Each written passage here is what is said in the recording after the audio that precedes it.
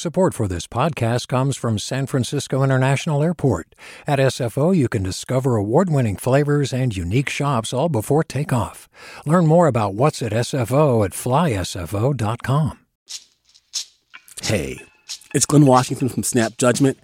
And if you love what you're hearing, and I know you love what you're hearing, please consider becoming a KQED member. Get special access to cool events, behind-the-scenes footage, and so much more. Plus, you'll sleep better at night knowing you did your part for the community you depend upon. It's in you. Please be in it. Visit donate.kqed.org/podcasts to sign up now.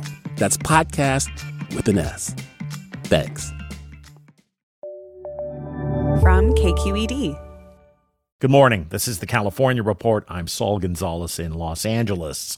It's a brand new day here in California as the state officially reopens and most COVID-19 restrictions are lifted for businesses. Capacity limits and social distancing rules are no longer in place, although businesses can choose to follow their own stricter guidelines. And what about those really large gatherings like concerts and sporting events? For events greater than 5,000 people indoors, attendees will be required to show either proof of vaccination or a negative coronavirus test result. For events greater than 10,000 people outdoors, those same requirements are strongly recommended. People who are fully vaccinated will not have to wear masks indoors, although there are some exceptions, like on public transportation and in healthcare facilities. Los Angeles County Public Health Director Dr. Barbara Ferrer says the ability to reopen took a lot of hard work across the state. It's a result of the many hours invested by community leaders in educating people about preventing transmission and working to maximize vaccine access. And while there is optimism about the pandemic from state health officials, many know there's still a lot of work to be done. Dr. Wilma Wooten is San Diego County's public health officer. The pandemic is not over. June 15th is not the magic date or bullet for declaring that the pandemic is over. It is not. We are still seeing cases. There have been nearly 3.8 million confirmed COVID-19 cases in the state, and nearly 63,000 people have died because of the virus. With more on the reopening, KQED politics editor Scott Schaefer takes a look at some of what comes next for the state. Governor Newsom said 2 months ago that today, June 15th, would mark the end of the colored tier system that limited what we could do, who we could do it with, and how many of us could do it together. It all depended on California's COVID-19 rate being under control, which it is. To help show that you're vaccinated, Newsom said California will soon roll out an electronic version of your vaccination card. It's not a passport. It's not a requirement.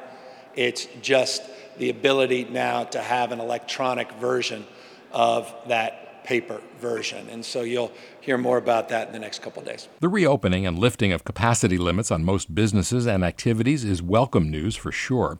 But some are unhappy about confusing messages over things like who has to wear a mask inside.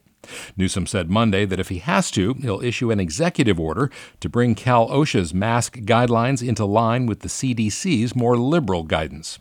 Last month, Newsom announced more than $100 million in cash incentives to encourage people to get their shot. Today, he's drawing names of 10 vaccinated Californians who will each receive $1.5 million. For the California Report, I'm Scott Schaefer. Even though loosened restrictions may be a relief to some, others may be feeling something they didn't expect: social anxiety. KPCC's Jackie Fortier reports. For more than a year, staying away from other people and wearing masks was a key part of keeping ourselves safe from contracting the coronavirus. As restrictions loosen, it feels like things are shifting. Having anxiety related to COVID is really common. Itai Danovich is a psychiatrist at Cedars-Sinai. He says the best way to deal with your worries is directly. Try to say out loud what you're worried about. Saying things explicitly helps us think about how to deal with what it is that actually worries us. He says if an invitation to a barbecue makes you nervous, call your host and ask questions about what's bothering you. Think about what you can do to alleviate stress, like minimize the amount of time you're there, or even turn down the invitation. Danovich says it's important to remember we all have a finite amount of social energy, and it's important to acknowledge that the pandemic may have changed that barometer. For the California Report, I'm Jackie Fortier in Los Angeles. Hi, I'm Sasha Khokha, host of the California Report magazine. Every week, we bring you stories about what connects us in the giant, diverse Golden State. Because what happens in California changes the world. I love this place. We were once seen as like the place to be, California. The land of milk and honey. That's where you go to Sunshine State, but we just have challenges right now. KQED's California Report magazine. New episodes drop every Friday, wherever you get your podcasts. Hey there, this is Brittany Luce from NPR's It's Been a Minute. KQED's podcasts like The Bay, Bay Curious, Mindshift, Right Nowish, and more all tell the stories of the Bay and beyond with reliable, human-centered journalism. They aim to inspire, make you think, entertain, and expand your understanding of the place you call home. Here's how you can support podcasting at KQED. Showing your support is easy, and you can join Brittany in supporting KQED Podcast too at donate.kqed.org/podcast. That's donate.kqed.org/podcast. The pandemic has, of course, deeply affected businesses across the state, as well as the shifting guidelines on what is and isn't allowed. That was particularly the case with restaurants and bars, as at times owners didn't know whether they can serve people in person from one day to the next. Now, as California reopens, most restaurant owners are jumping at the opportunity to open without capacity limits. But that's not the case for Kim Alter, chef and owner of San Francisco's Nightbird restaurant, who says she's waiting a week before fully reopening. We're going to kind of slowly open the doors and possibly start off not wearing masks and see how we all feel comfort level. And if it goes to a place where we feel like we need to put masks on because tourists are going to be coming in and, you know, people from outside of our kind of San Francisco bubble, it's going to happen, we'll change. And every day we'll talk with people. And if concerns come up, we'll change our policies. Meanwhile, across the bay at the Hotsy Totsy Club in Albany, bar co-owner Jessica Maria is nervous but still ready to reopen. You know, there's been so much buildup to getting here, and now that we're here, it's like, okay, let's just do this. And a lot of it is just like, let's see what happens. If we have to pivot on Wednesday, the 16th, and change everything, well, we're used to that now. So that's what we'll do. Here's Jessica's co-owner, Michael Valadares. It's a tricky situation. All of our staff has been vaccinated. We got that all done about 2 months ago, which was great. And we are going to ask people to maintain their masks indoors while they're walking around, going to the bathroom, going to order, stuff like that. But really, we had come to terms, you know, we just started the yellow tier. In theory, we could open 25%. Bar culture doesn't work that way. It just doesn't make any sense. So we're either all in or all out. We just want to be mindful of other people's concerns.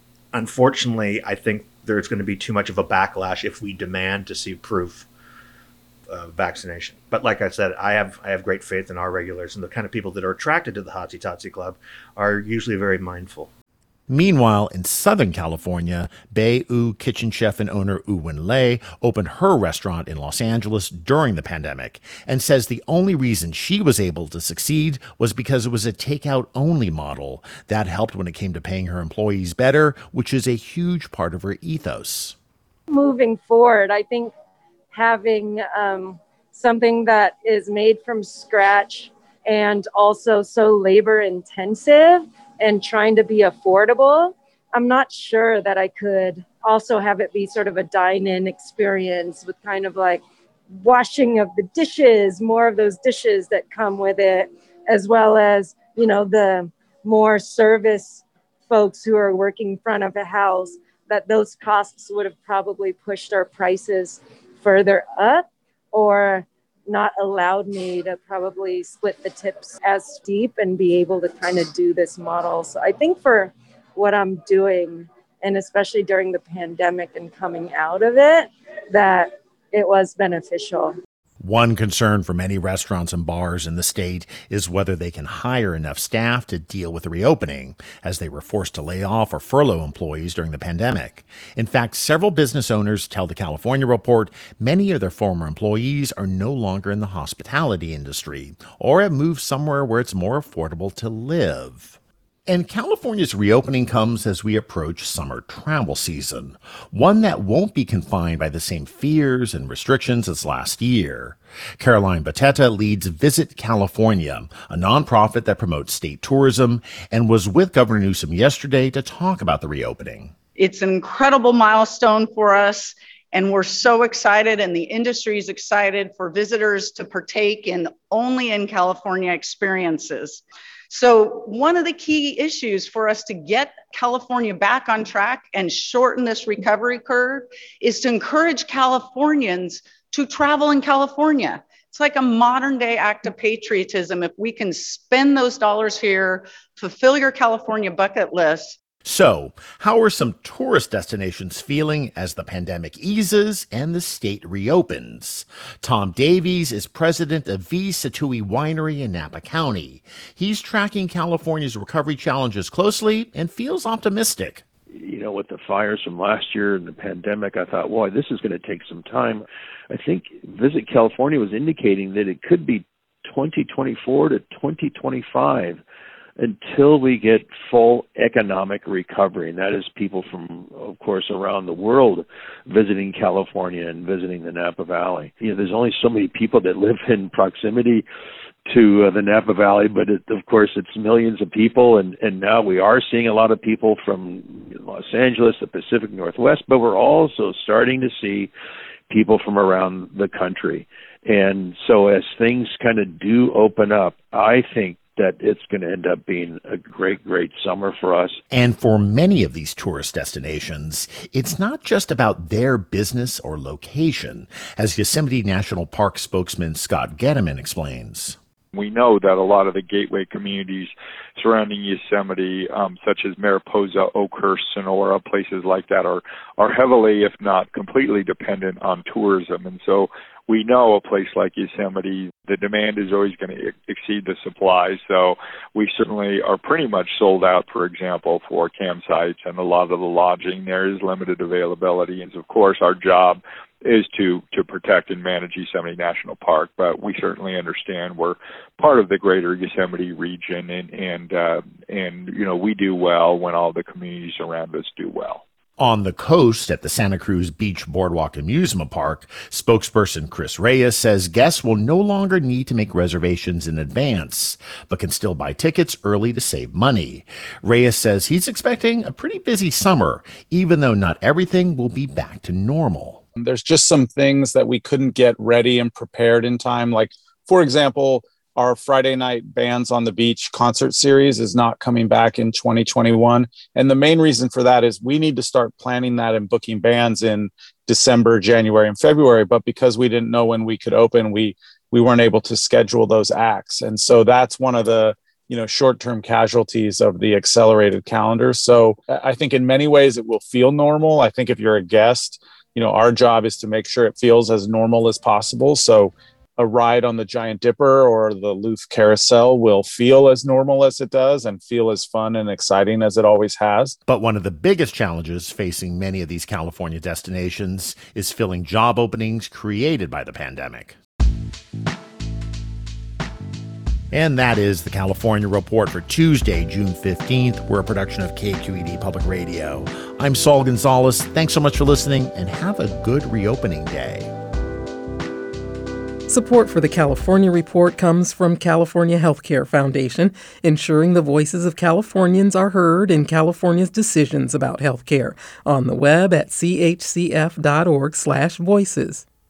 Paint Care, now with 800 drop-off sites in California where households and businesses can recycle their leftover paint. More at paintcare.org. And Eric and Wendy Schmidt through the Schmidt Family Foundation, working together to create a just world where all people have access to renewable energy, clean air and water, and healthy food. On the web at theschmidt.org.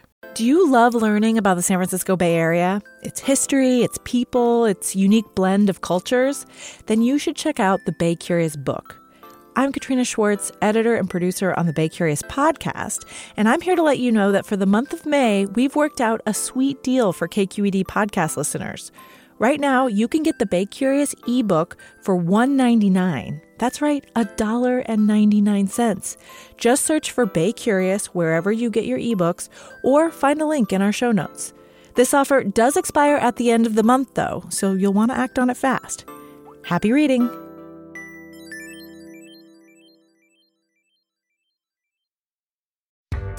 Hi there, I'm Rand Abdelfattah from Throughline. If you're listening to this podcast, you know that KQED produces exceptional storytelling that keeps you informed, inspired, and entertained. Their podcasts cover issues from your neighborhood to the entire country and everything in between. Support this work today. You can help us continue to bring quality podcasts to your ears. Just head to donate.kqed.org/podcast. That's donate.kqed.org/podcast.